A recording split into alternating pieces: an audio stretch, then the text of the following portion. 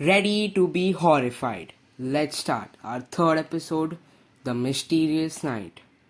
As time goes by, a woman is traveling late at night. Suddenly, the engine of the car stops. She tries and tries to start the car again and again, but she is unable to do it. She starts feeling a cold breeze. She jumps out of the car to search for help. She starts walking on the street and reaches to a house. She tries to ask help in the house, but no one opens the door of the house. As she goes back to search for help, the door automatically opens.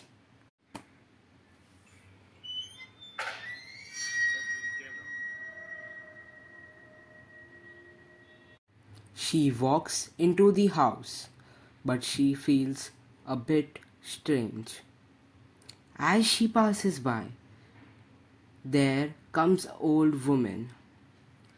The old woman asks, "Who are you? You shouldn't be at night over here."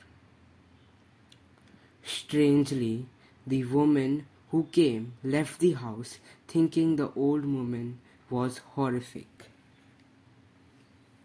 She runs and runs. She reaches her car and tries to start the car. Suddenly, the car starts and she sits and reaches her house as fast as she can. While going by, she notices that the house she reached and searched for help was not there.